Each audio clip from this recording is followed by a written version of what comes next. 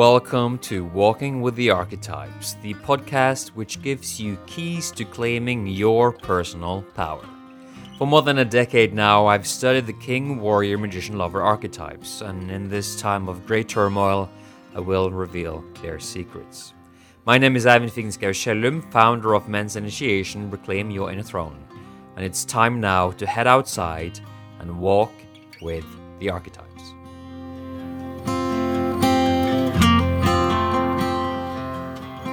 Hello. Welcome back to another Walking with the Archetypes episode. I'm Eivind, and it's Indian summer here. Warm day. It's just very lovely. Earlier today we had a lot of moisture in the air, and this feeling of waking up in the morning with the crisp, misty air is actually something that I really like. And there's a crispness in general today. So I'm just really happy to be out with you now after having sat in front of my computer for hours. Today I'm going to speak about some principles derived from working with a young guy. One of my favorite clients. Just really love this guy and how willing he is to grow. And he came to me a couple of months back wanting to integrate the Black Knight. He had read an article back on masculinitymovies.com, David Data and the Three Knights of Byron John, where I explore a tripartite or a sequential three-step model for masculine development. And if you've been listening to this podcast for a while, you have been very familiar or become very familiar with the red and the white and the Black Knight. I'm going to explore more the Black Knight today and what he has learned about embodying the Black Knight as we have been working together. So this is going to be really a treat for me.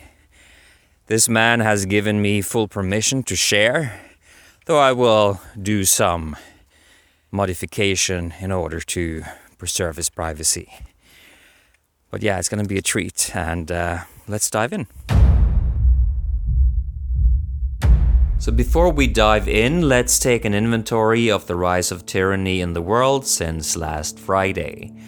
The Biden administration in the United States is mandating vaccination for all federal employees.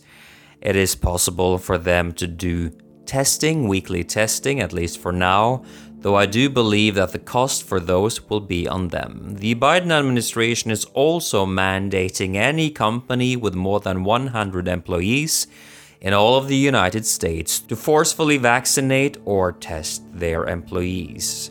British newspaper The Daily Mail reports that 15,000 Australians are trying to flee Australia every month due to the rise of draconian lockdown regimes and tyranny in general.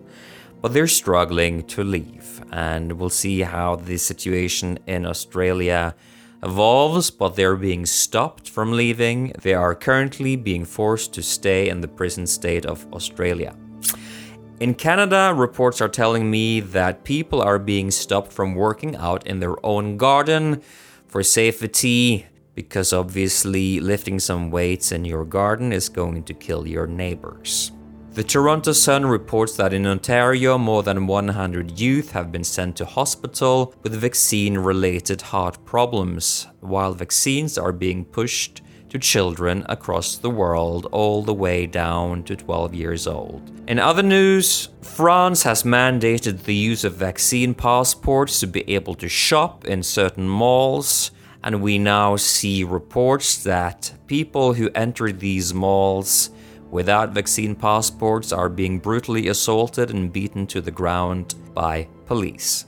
Finally, in the state of Texas, the conservative government has introduced new draconian anti-abortion legislation. In this new law, anyone who is aware of a woman who has had an abortion after the 6 weeks time designated by the law, they can sue them for up to $10,000. Opening up for a kind of bounty hunter that is hunting down women who have had an abortion after 6 weeks. Furthermore, the plaintiff can sue anyone else who aided or abetted this mother, whether a taxi driver, some medical professional, and get $10,000 from them as well, leading one bounty hunter to be pursuing up to tens of thousands of dollars for each case.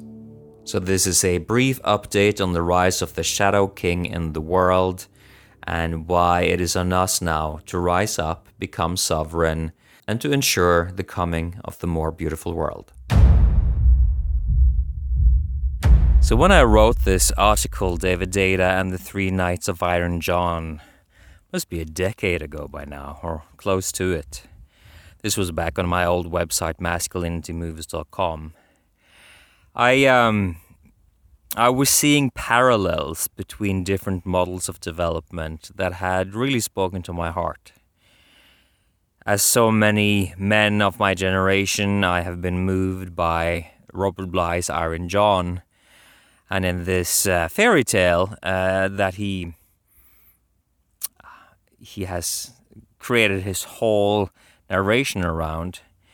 In this fairy tale, there's a prince that goes through a sequence of dressing up and riding horses of different colors, and he's being provided these horses and this armor by the wild man that lives deep in the woods. And so he starts out in the red armor and the red horse and moves on to the white and then finally towards the black. And Robert Bly, he spins a very good yarn, a developmental yarn around this. And it's something along the lines, to repeat already what I've shared with you previously, that we're born into the very primal, very incarnated, like the bodily, instinctual red. And then this is for men. And then we're moving into the more attuned and sensitive, more civilized, noble, just stage of the white. And then the ultimate destination for a warrior is to become the Black Knight, the one who has eaten his shadows, as Robert Bly would say, and really managed to unite the polarity of the previous two.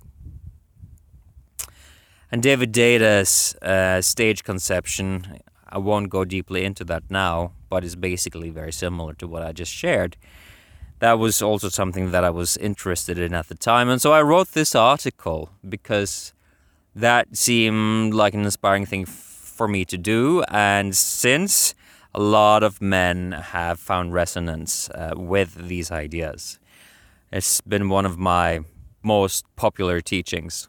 And so this man found the old article on masculinitymovies.com and he felt drawn to work with me.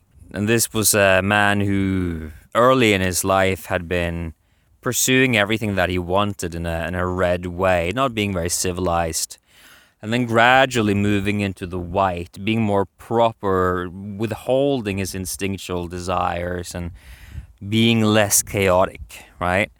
And in that place, he was having certain relational challenges, and he wanted the Black Knight in his life. A lot of the time, the way for a contemporary man to move towards the Black Knight, the integrated mature masculinity, it is actually by way of the Red Knight, which is why embracing your violence, embracing your inner rapist, embracing your inner sadist, not to express it obviously, but to bring awareness to it. Because the moment that you bring awareness to it, it starts to alchemize and it becomes a resource. It becomes a power rather than something that has power over you. So that's the way that most contemporary men need to go.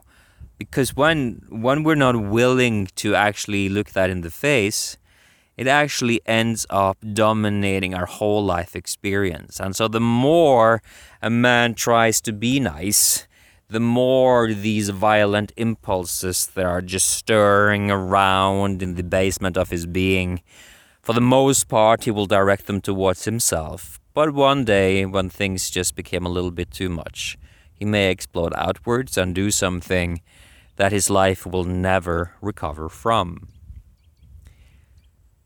Which is obviously why I've been repeating ad nauseum that being a nice guy is very dangerous.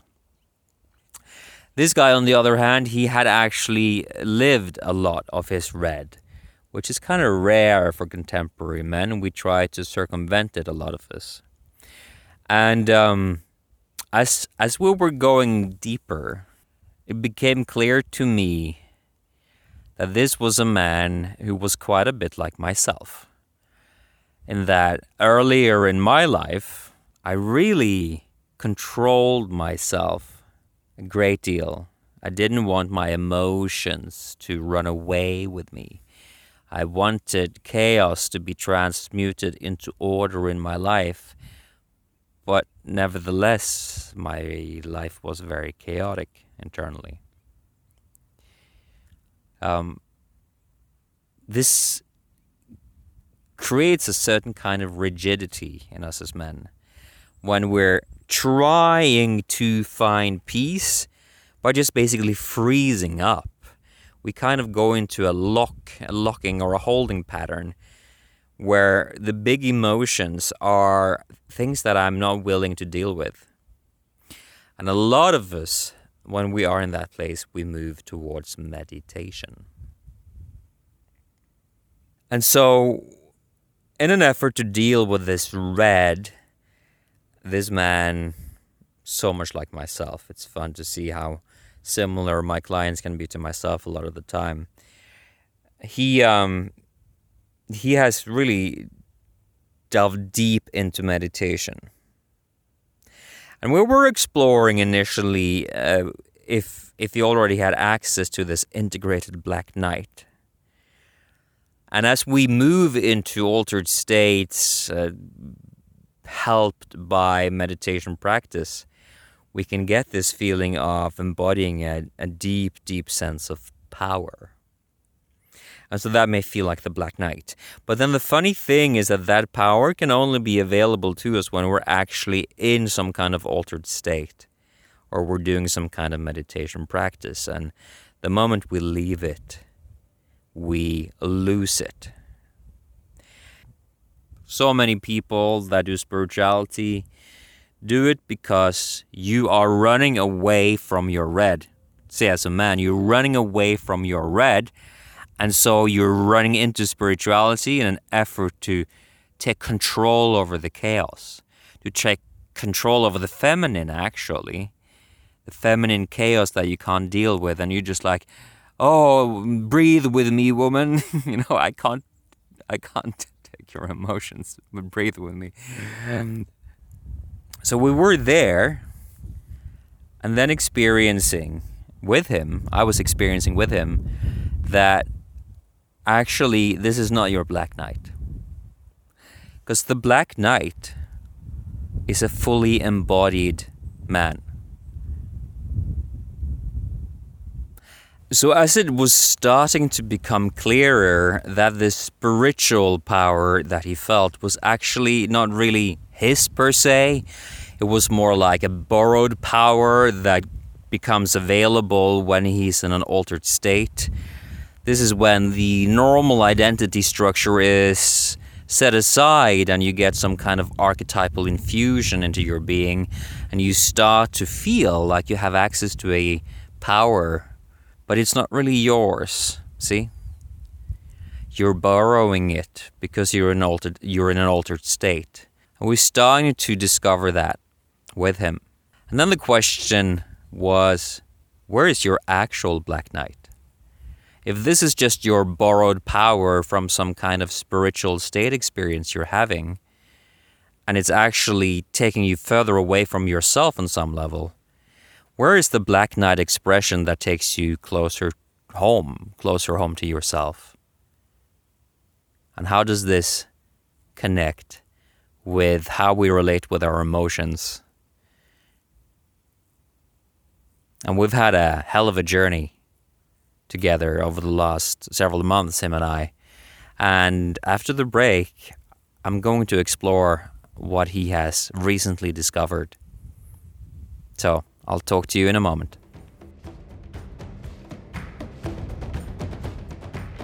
After our Seeds of Sanctuary ceremony on August the 22nd, our new community platform Sanctuary is officially open. Sanctuary is a place free from big tech censorship and all kinds of woke bullshit and toxic narratives. This is a place where like-minded souls from the whole world, men and women both, gather to have deep inquiries into cutting-edge topics and to get support to rise in life in this difficult time. So join us here if you want access to free group coaching once per month, paid memberships, powerful rituals, and great community. Register to Sanctuary now on innerthrone.com/sanctuary. Welcome.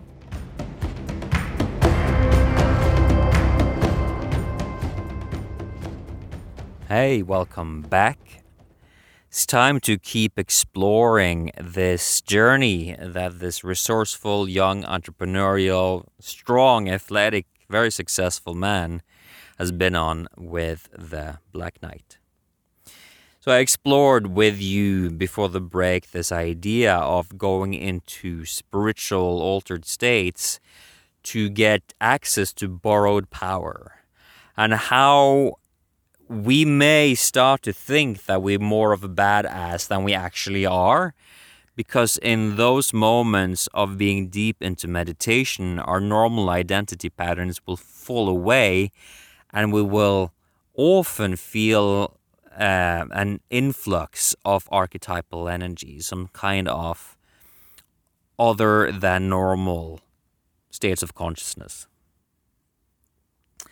And as we were exploring that, no, actually, this meditation experience that you're having is not the Black Knight.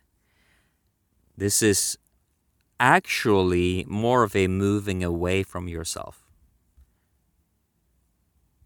As that was becoming clear, some new light bulbs were starting to go on for him. And we were choosing then to go in a different direction. Because it wasn't about spirituality or to reach some attainment in my relationship with God. That wasn't it. It also didn't seem to be anything connected to controlling or managing my experience. Like myself, this man has a tendency of being hard with himself if he's having an experience that he considers to not be very strong, and so there's an inner corrective voice that says, this isn't good, you should be doing it this way. Very, very, very common, and he has that as well. So then when that becomes clear in a man, that he has this self-punitive mechanism that is demanding him to be more powerful or stronger, this patriarchal inner critic saying, don't be a sissy, be strong. We're not actually in Black Knight territory at all. Before the break, I was sharing with you how the Black Knight is the integration of the red and the white. And so the red is that instinctual power, but the white is those more sensitive, tender parts. So it became clear that the lack of flow around this part of his life and his intimate life was related to his innocence living in exile inside of him. And over the last several weeks, we have been visiting with that innocence, accepting that, I'm scared. I'm scared of being hurt. I'm scared of not looking good. I'm scared of being disliked. And rather than clamp down on it and freeze a sheath of ice on top of it, I just feel it completely. And in that, I start to come closer with my innocence. The Black Knight, an internal reality that I haven't integrated. I may have flashes of it, and I'm certainly moving closer with every month and year, but this is a high level of achievement. And this achievement will never, ever come from a place of bypassing, circumventing, managing, which is to say that any kind of fear, any kind of vulnerability that you feel in life needs to be included in the experience of your power. You will not have authentic, wholesome power by bypassing your vulnerability. Authentic, wholesome power includes your vulnerability. This is where the Black Knight comes in. And so the last time we spoke, just a few days ago, I was delighted to hear, and I was seeing it in his whole body and being, his energy, a different quality of being more at ease with himself. And I was so delighted to hear this. He was starting to feel more of an authentic access to this Black Knight expression. And that will be years and decades of further refining that expression. Because whenever we up level, we've climbed to a new floor of the building, so to speak. In our new geography, greater challenges arrive in our life.